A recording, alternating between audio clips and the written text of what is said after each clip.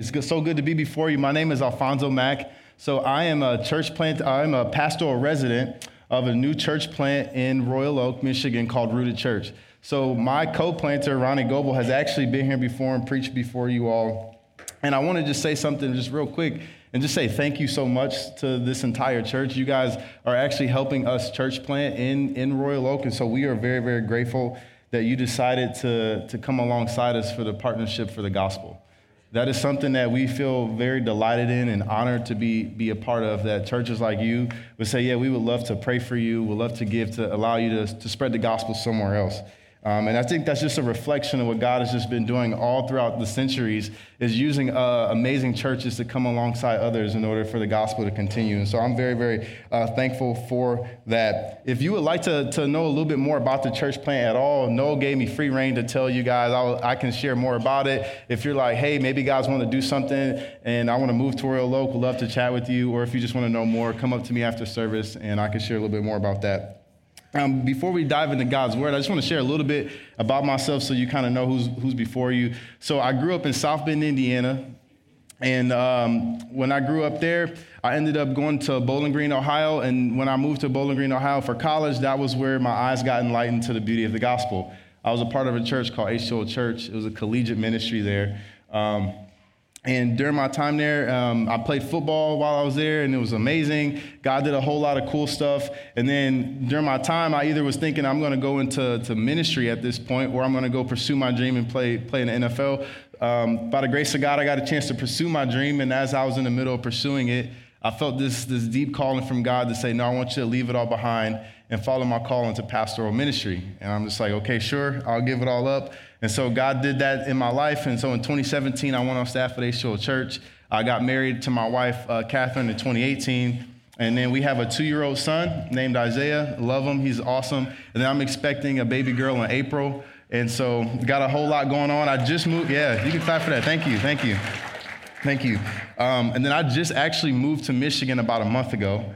And then, yeah, I know, a whole lot. I'm not even from here, but it's been great so far. I have felt welcome. But God gave us this calling of saying, hey, I want you to trust me in the unknown. I'm like, okay, so we'll do that. We'll get up, and I uprooted my family, and it's been great to be in Michigan. Now, as I get ready to transition to talking about this series that you guys been in called Cruciformed, and you've been exploring, like, what does it look like to be formed and shaped into the image of Jesus? Well, in 2 Corinthians chapter 2, verses 12 through 17, this text will help us to understand how the life, death, and resurrection of Jesus form us into people who can have joy and victory in Christ no matter our circumstances. And so what I've titled this sermon is The Sweet Smell of Victory. The Sweet Smell of Victory. So this passage started to hit home for me in many ways as I started to study over the last week or couple of weeks. And I started to have to ask myself, what does it look like for people to be successful? What does it mean to be a winner? See, winning is something that most of us in this room may process our lives through, even if it's not consciously. A lot of us think of, like, how can I be successful? How can I be a winner? Some of that can be seen in how we live, the things that we pursue. And I think one of the things that's kind of crazy is no one actually wants to be a loser. Am I right? Nobody wants to be a loser. I bet if we did a poll in here right now and said, would you rather be a winner or a loser? I doubt anyone would raise their hand and say, sign me up for the losing squad. Right? Not one person in here would even go that direction. We all want to be winners. And it's like, well, because winning feels good. Winning gives us something to boast about, gives us something to be proud of. Winning is attractive. It's uplifting, right? You know who fits this description perfectly? Your beloved Detroit Lions, right? Think about it. The Lions for so long was very, very bad. Whereas, like, they stink. No one would say, I'm proud to be a Lions fan because we're losers. We have some of the worst records and just losing seasons for a long time. And then as soon as winning started to happen, it started to change the entire state and in the city of Detroit. Something different started to happen where people were proud to be a part of the great state of Michigan. You see, winning and losing is an interesting phenomenon, and it's embedded deep into our society. No one wants to be seen defeated or losing. It doesn't seem honorable or glorious. It doesn't show strength at all. We want to succeed at everything that we do. And in some ways, we are really obsessed with it. Whether it means that we're thinking about our work performance so we can go and get that raise, or it's like, man, how much money I make, or maybe how I look physically makes me feel like I am a winner. Maybe, man, my marriage looks amazing, so I feel like a winner. I have amazing kids, I feel like a winner. Or maybe if you're a high school or young kid, it's like, oh man, I have all these friends. Or hey, I'm working hard to get this scholarship. That makes me feel like I'm a winner if I were to get it. See, that all reveals personal success. But one of the things I also think about is that we love marveling at those who are winning and successful. We love it, especially as Christians. We love great preachers. We love amazing communicators.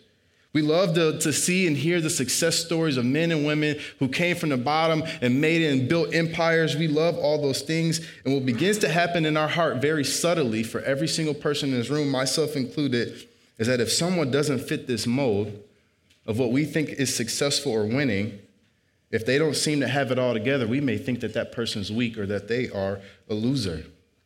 This may be what we assume. You see, you can get the picture of this in the life of the Apostle Paul.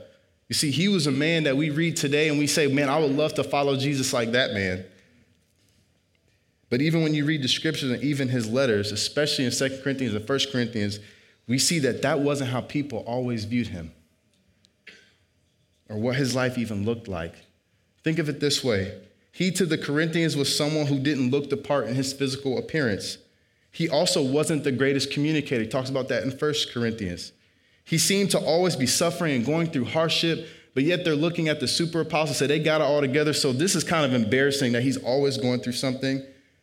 To some people in his church, he might have seemed underwhelming and not really qualified to be their leader. Just look at the battles that he had to face with them. He talks about that at the end of the verses that we'll be in today. And on the outside, Paul's life could have seemed like a loser to some people. But in all of this, we will see in the life of Paul that despite facing hardship, setback, and even being considered weak, the sweet victory that he has in Jesus was the strength that he had to keep going to proclaim the gospel and even loving on this church in Corinth. And that's where in this section, these beautiful words, but thanks be to God. Thanks be to God who always leads us in Christ's triumphal procession.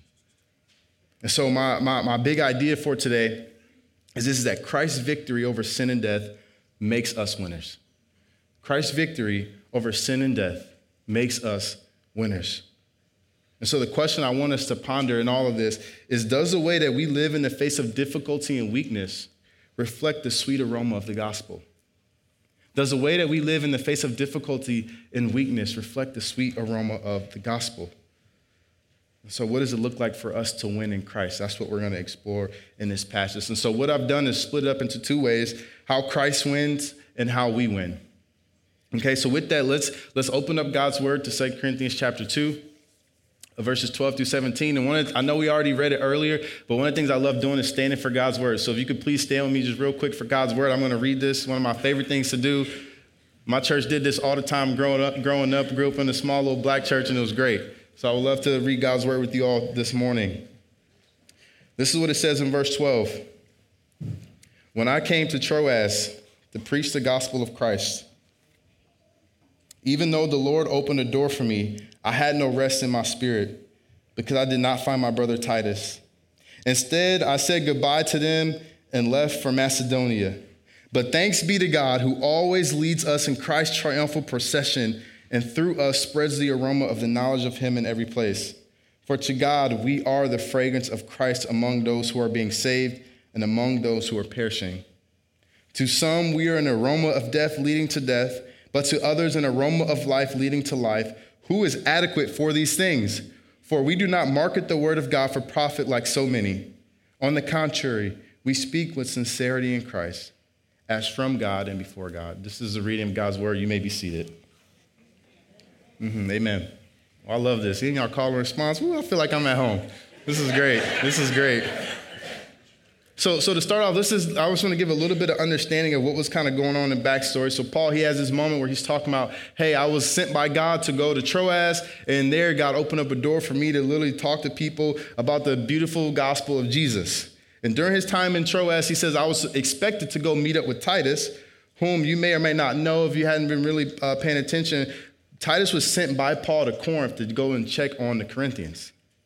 Okay? And this was happened post a painful letter that Paul had sent them. And what that painful letter did was kind of stir up a little bit of unrest in the hearts of the people there. And so Paul, being eager to want to hear about how this church is doing, he's expected to go and meet Titus. He plans to meet with him, but once he gets to Troas, he does not find Titus there. And he became saddened. One, because he didn't get to hang out and meet with his dear brother. But two, because he was sitting there just waiting like, I want to know how they are doing. I love them so much. He's like, I want to know how this church responded to my previous letter. So Paul, despite seeing God's hand open up doors to proclaim the gospel, and it seemed like he was winning, he was facing this heartache. Like God was doing great things. But yeah, he's saying I didn't have much rest in my soul. And so we've probably had moments like this in our lives where God is doing some amazing things around us and maybe even through us. But then there are those times where even though that might be going on, a little bit of relational strife, a little bit of hardship in some other areas makes our souls feel a little bit uneasy. See, Paul was going through this in Troas, which eventually led him to leave. So I can't take this no more, I need to leave. And so he goes to Macedonia. Chapter 7 actually picks up on what actually happened in Macedonia and what happened when he actually met back up with Titus. You guys will get to that later. It's a great thing to read. But then he transitions to verse 14. And he starts it by saying, but thanks be to God. And the question is like, why would this be the thing that he's saying right after he just left Macedonia? He's telling them about it.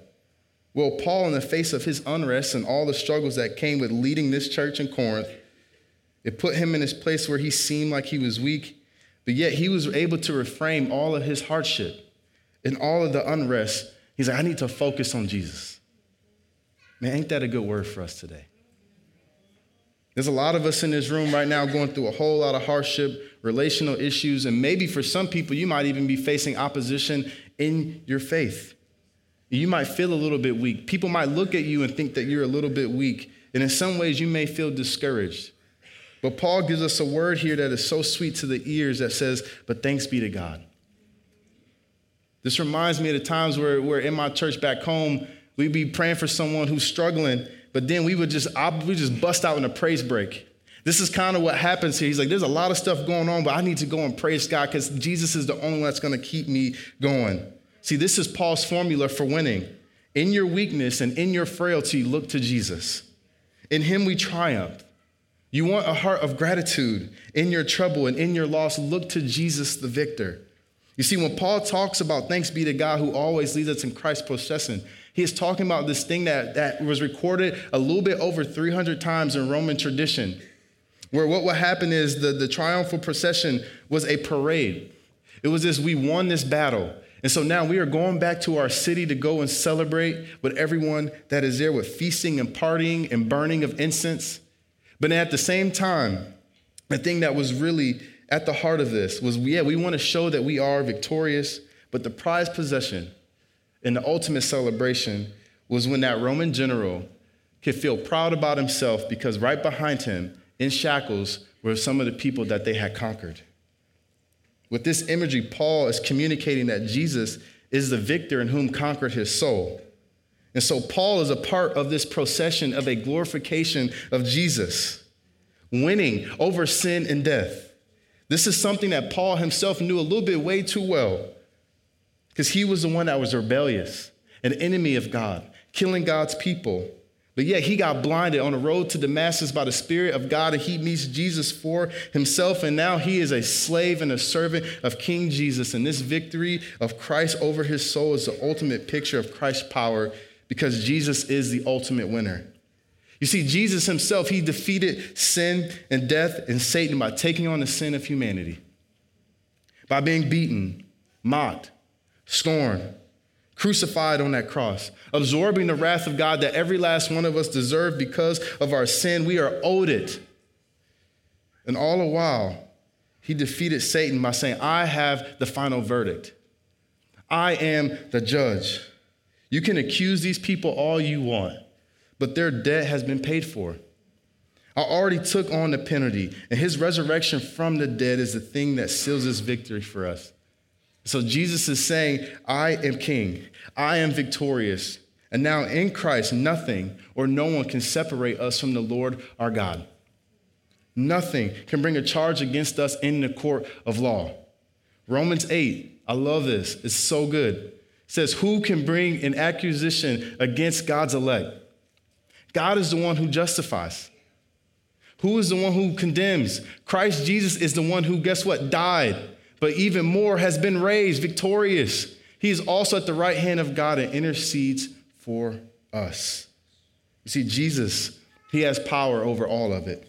And his victory in conquering is worth us rejoicing over, just as we see Paul doing here right now. Jesus is victorious. And it's amazing, because didn't it look like Jesus was a loser, though? Right? Think about it. He came as a humble man, born as a baby in a dirty old manger, right? He came with this appearance that Isaiah 53 speaks of that wasn't actually that attractive where people wanted to be around him. He rode in on a small donkey, and then he died this humiliating death, crucified by two criminals, but yet he was a king. And he proved he reigns by overcoming all of it. And now in him, we are victorious. See, that's Paul's excitement. But even more, Paul is saying, I am his now. I am the one he has conquered. I am the prized possession of the one who defeated me. And I get to be a part of this procession, this excitement that is happening. I love this because God could have killed Paul off just like he could have done all of us. The Roman general could have done what? Killed off everybody and just gone to his city to celebrate. But yet we see that the soul is captured. Paul's soul was captured by Jesus, and he says, now you're mine, and guess what you get to do? You get to partake. Even though you didn't deserve it, you get to partake in this celebration. You get to partake in this joy. You get to have this mercy. This is the grace of God being lived out. And Paul and us now are part of Christ's victory as servants and slaves of him by God's grace. You see how deep this actually goes. It makes sense why Paul would even bust out in praise. He's so thankful, and we should be, because God doesn't treat us as how a woman would how a human would treat a captured slave. Think about how people have been treated in slavery. God don't treat us like that when he captures our soul. We get to be a part of this winning team. It's like, imagine you go and capture someone who's an enemy, but yet you treat them with love. This is what we have as sons and daughters in the King. This should lead us to understanding how God uses our weakness and our setbacks and our suffering and losses to be a part of his victory parade. But what happens is we got to come to the end of ourselves, though. The path forward to win is to lose our lives to Jesus. See, he says, he who loses his life for my sake in the gospel will save it. So here's the reality. We must, every single day, whether you know Jesus or you don't know Jesus, allow him to capture our hearts. We must submit our lives to Jesus. We must lay down our rebellion, our pride, our self-sufficiency, and allow the love of God through the person of Jesus to lead us. See, our sin and our flesh want to lead us and ruin our lives, but God fought for you on that cross. And all you have to do is surrender, throwing up your hands like a soldier who's been captured in war and who lost the battle. But know that this path to winning is going to seem weak, and it is weak. But this is where we get to find true life. And when you do, you'll be like Paul, who knows that his suffering and his hardship with this church isn't the end for him. Like, he has real hope. He has real hope. And so all of this helps us see what victory actually looks like. And that's why when you go through the next verse, the part of that verse, verse 14, the second half, he says, through us, God is spreading the aroma of the knowledge of him everywhere. So think about this procession, this triumphal procession. There's this excitement, this burning of incense. People are excited, and then it's spreading everywhere. Think about to the lions, right? It's spread to the whole state. probably people all over the country. It's spreading. And Paul's like, he's using me. God's using me to spread this aroma everywhere. And so Paul helps us see next what winning in Christ looks like. So in verse 15, he says, listen, for to God, we are the fragrance of Christ among those who are being saved and among those who are perishing. To some, we are an aroma of death leading to death, but to others, an aroma of life leading to life. Who is adequate for these things? And so what does winning in Christ look like? It looks like two things. We win by being the aroma of Christ, which is smelling like Jesus and how we live. But then we also win by speaking the word of Christ with sincerity, which is just speaking like Jesus. And so looking at how we win, this work that God does is in us is producing something that is triumphal in Jesus, the smell of something glorious. And this is God's doing. This is how he wants to use us for his glory and his mission. You see, Paul, he says, through us, he is spreading, meaning we are giving off something sweet of Christ's victory over sin, death, and our lives. And he uses us to spread his name and his word all across the world and into the lives of people you meet. But the interesting is in it, as he's talking about, he uses smell as an analogy. Like, why would he go and start talking about an aroma? An aroma, he's saying, like, listen, we spread the aroma to the knowledge of him so that to God we are a fragrance to Christ, to those who are being saved, and to those who are perishing. See, he's taking a look back at the Old Testament and all the sacrifices that we used to read, that you can go and read, that talks about this pleasing aroma was to God. He's talking about sacrificing your life smells good to God, is delightful to God. You can go see it in Genesis 8 with Noah building the ark. You can see it in Leviticus 1:13 and Numbers 15, verse 3. There's so many places where we see these moments of people offering sacrifice, and the aroma, the smell of the animal being there is pleasing to God. And so Paul uses this to help us see that our lives being offered to Jesus is a pleasing aroma, meaning how you walk and how you live in Christ can please the Lord our God. And check this out. And in verse 15, he says it's a fragrance also to those who are being saved and to those who are perishing, meaning the way that you live has an effect on your church family and non-Christians. See, I think that we really need to be thinking about that. I think also, too, Paul, this is why I love God's word so much. Paul helps us understand this even more in Romans chapter 12, verse 2. He brings us to life. He says, I urge you to do what? Present your bodies as a living sacrifice, holy and pleasing to the Lord your God, is your true worship. I think I might have wrote the verse wrong down on the thing, but that's what I want to share. But then he tells him, he says, look, though, but I want you to see right after that, he shares that with him. And then he gives him this long list of what does a life lived out that is pleasing to God looks like. So in Romans 12, what you'll see, he says something in, I think, verse 10, he says to outdo one another in showing honor. He says to go and serve one another. He says, rejoice with those who rejoice, weep with those who weep. That's all in one chapter where he's talking about your life literally being this sacrifice to God. And so all these things and more please God, and they communicate something to the people that we encounter every single day. But living like Christ is either going to be an aroma of death leading to death or an aroma of life leading to life. And he makes that clear distinction there. You notice he didn't give no in between. Paul's like, I'm not giving y'all no wiggle room for the people that want to do that. You know, there's people who want to, I can stand in the middle. It's like, no, well, why? Well, I think Romans 6:23 lets us know that because sin deserves death, right? God's word makes that clear. For the wages of sin is death. But guess what the amazing part of that next verse, the part of that verse is, it says, but the gift of God is eternal life in Christ Jesus our Lord. And so people are, when they meet us, are either receiving the gospel and being led to Christ, or the opposite. See, living like Jesus is going to be sweet to some people. It's going to be encouraging to the people around you. It's going to uplift you. People might meet you and they might be curious about Jesus because of the love that you have. They might want to know a little bit more about him because of the way that you live your life. I had countless stories that happened to me in college when I was just living like Jesus. I'm like, dude, why aren't you drinking right now? Like, dude, I'm trying to honor God with my life. That don't make any sense, bro, but I'm interested in that. That used to happen often. But then another thing that happens to us based on how we live and what we see in this verse, it also means to some that our faith in Jesus is going to be repulsive. We got to remember that the gospel is attractive and it's offensive. And the way that we live will either compel people to Jesus or repel people from Jesus. Like, it's like the smell of a strong perfume. Some people love strong perfumes, and some people, that smells gross.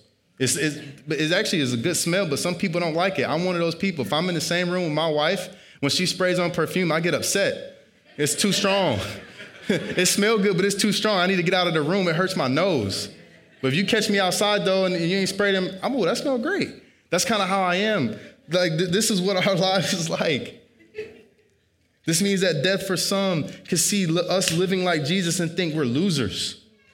They may even make fun of us for our faith. Or it could be even when we share the gospel. The death of Jesus and the cross might seem like foolishness to them. Paul talks about that in 1 Corinthians 1:18. See, death might even look like people loving their sins so much that they will look at the way you live and say sexual integrity and holiness smell like death. They might say financial generosity, kindness, gentleness, the forgiveness of the forgiveness is a good one. They might say that looks like death. I can never, ever go and forgive, but guess how much Jesus has forgiven you? That might look like death to those people. Loving your enemies can look like death. Self-service of others, laying down your life can smell like you are a loser. Like, why do you go and serve your wife or your husband or your kids so much? What are they doing? They're not benefiting you. This can seem like you are losing, but the way of living that is in Christ is an aroma that displays the beauty of the gospel. I love this quote that I came across during my time of study that helps put this in two categories. It says, to those who are on the road to destruction, the gospel is like a noxious fume that relentlessly carries the unwary to their death. To those on the road to salvation, it is comparable to a compelling fragrance that invigorates, I love that word, all who come in contact with it. And so we must ask ourselves, is our life a delightful aroma of Jesus that makes others desire Jesus or even make people hate us because of our love for Jesus? And what I want to do just real fast is just get real just real quick. This is for every single person in the room, young and old. If you call yourself a follower of Jesus, you will more than likely have an experience one time or another where people are going to see your life and they're either going to be curious and intrigued by why you live the way you do, and it may be attractive. Or the opposite might happen. People may look at your life and think you are lame, think you are a loser. They might think that you're just plain old weird. That Jesus freak person over there. They actually uphold to what the Bible says. Like, people might look at you and hate you because of it.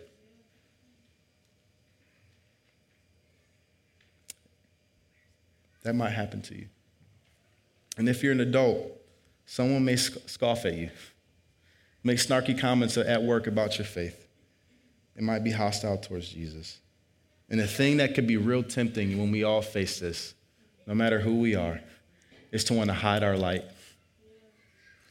I know that myself. It may be tempting to want to water down the gospel. But listen, myself and everyone included, we must not be afraid of our faith in Jesus. What we have in Christ is victory, no matter what we face. We can receive persecution for our faith. Jesus warned us about that in the Beatitudes in Matthew chapter 5. But here's the thing. But what we get in the end, Jesus promises, is eternal life. That outweighs any kind of suffering that we might face here. Doesn't even compare, which he talks about in a couple chapters in this same book. It doesn't even compare. Jesus is worth it, y'all. He really, really is worth it. Because if he wasn't worth it, why would an innocent man want to go and die for sinful humanity? And if he isn't worth it, then why are we here? This preaching would be pointless. Our worship would be pointless. Our praying with one another would be pointless. Why would we uphold biblical values if it's lame and Jesus isn't worth it? He has to be worth it. And so what we have to do is take this as a privilege that we are on a winning team. This is a badge of honor. It's something that we can be thankful for in the gospel as we let it rule our hearts, knowing that we did not deserve it. We don't deserve to be honored with Christ, to represent him. And I think Paul knew that so well. That's why in verse 16 he says, who is adequate for these things? Absolutely nobody. No one is worthy enough to be with Jesus and to honor him. But also what he is saying in that is no one has enough power to actually lead to life and death. Only Jesus. Only Jesus. And so this is a good thing for us to remember, because we can be confident in Christ, even when we face persecution or hardship for our faith, because of the King of Kings and the Lord of Lords. So if somebody's offended because you living like Jesus, guess who they're offended by? Jesus. That's what he's saying here. He's like, who's adequate for that? He's like, I'm not. That's why he says in chapter 3, verse 5, he says, it's not that we are competent in ourselves to claim anything as coming from ourselves, but I love this. Y'all going to preach on this next week too. But he says our adequacy is from God. He's like, I'm not adequate to be the one to really be leading people to life and death, but I know Jesus, the one that I met, he's able to do it because he did it for me. That's what Paul is talking about here. Jesus has the power to do that. So we must know that our job isn't to manage how people perceive us. Our job isn't to manage how people perceive us, but to sincerely follow Jesus and sincerely share Jesus with the humble passion to see others come to Christ, which leads to the second way of how we win.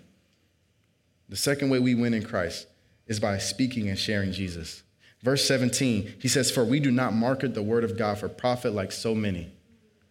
On the contrary, we speak with sincerity in Christ. You notice he says we.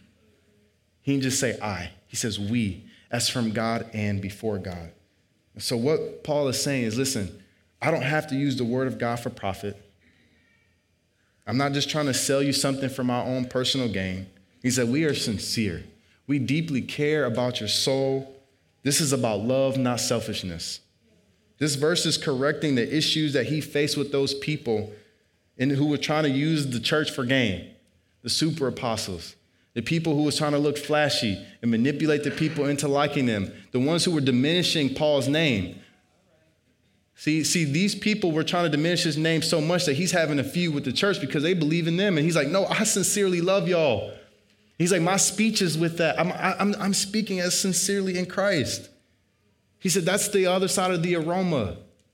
It's not just how I live. I've showed you that in how I lived, but also how I speak with you. It should smell like Jesus. So I came sincerely speaking about Jesus, not trying to market God's word. Because I'm not trying to do it by myself. It's like, why? Because here's why. Because marketing, in some ways, okay, not always, but in some ways, is a managing public perception and trying to manipulate people towards what you're offering. And this can be done for personal gain. But Paul says that wasn't my motivation for y'all. He said, listen, man, I'm just humbly trying to live for Jesus. He's like, I'm not even worthy in myself to be used by God. He's like, I'm coming to you humble and I'm speaking that way. I just genuinely want to share Christ and just love on you.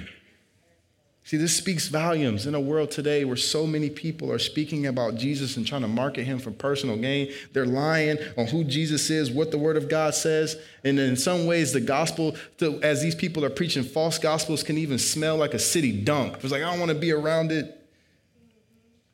This is what you can see. Some people don't want nothing to do with Jesus because of all the false stuff. But Paul is saying, listen, I'm just trying to get things straight by reminding you, I just really want you to know God. I'm going to speak to you in a sincere manner. He's like, I genuinely care. And guess what that means? I'm not going to water down this gospel either. I'm going to speak this gospel as if I've seen the truth of it. I'm going to speak this gospel despite what these other guys might think of me. They might look at me as a loser, but I'm going to speak this out of love because I've experienced a deep love that's transformed my life. And this should be our heart posture as followers of Jesus, as the aroma of Christ, displayers of his victory.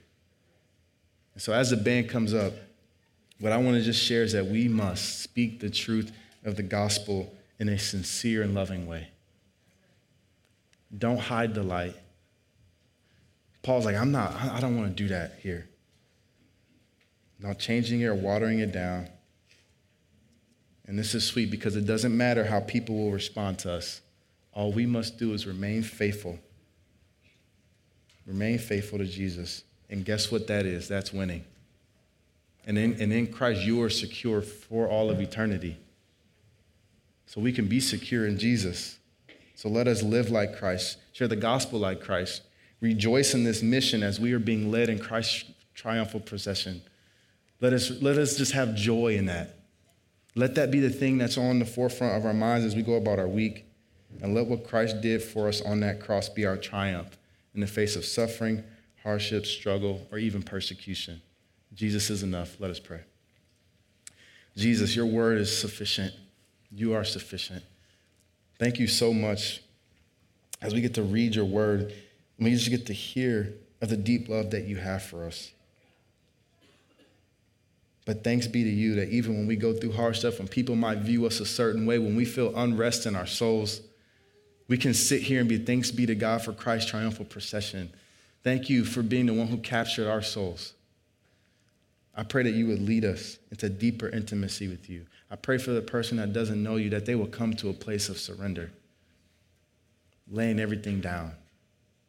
I pray that we would all lay everything at your feet, knowing you are so worth it. You are worth it. Allow your word to come alive to us. Continue to speak to us and lead us. In Christ's name we pray. Amen.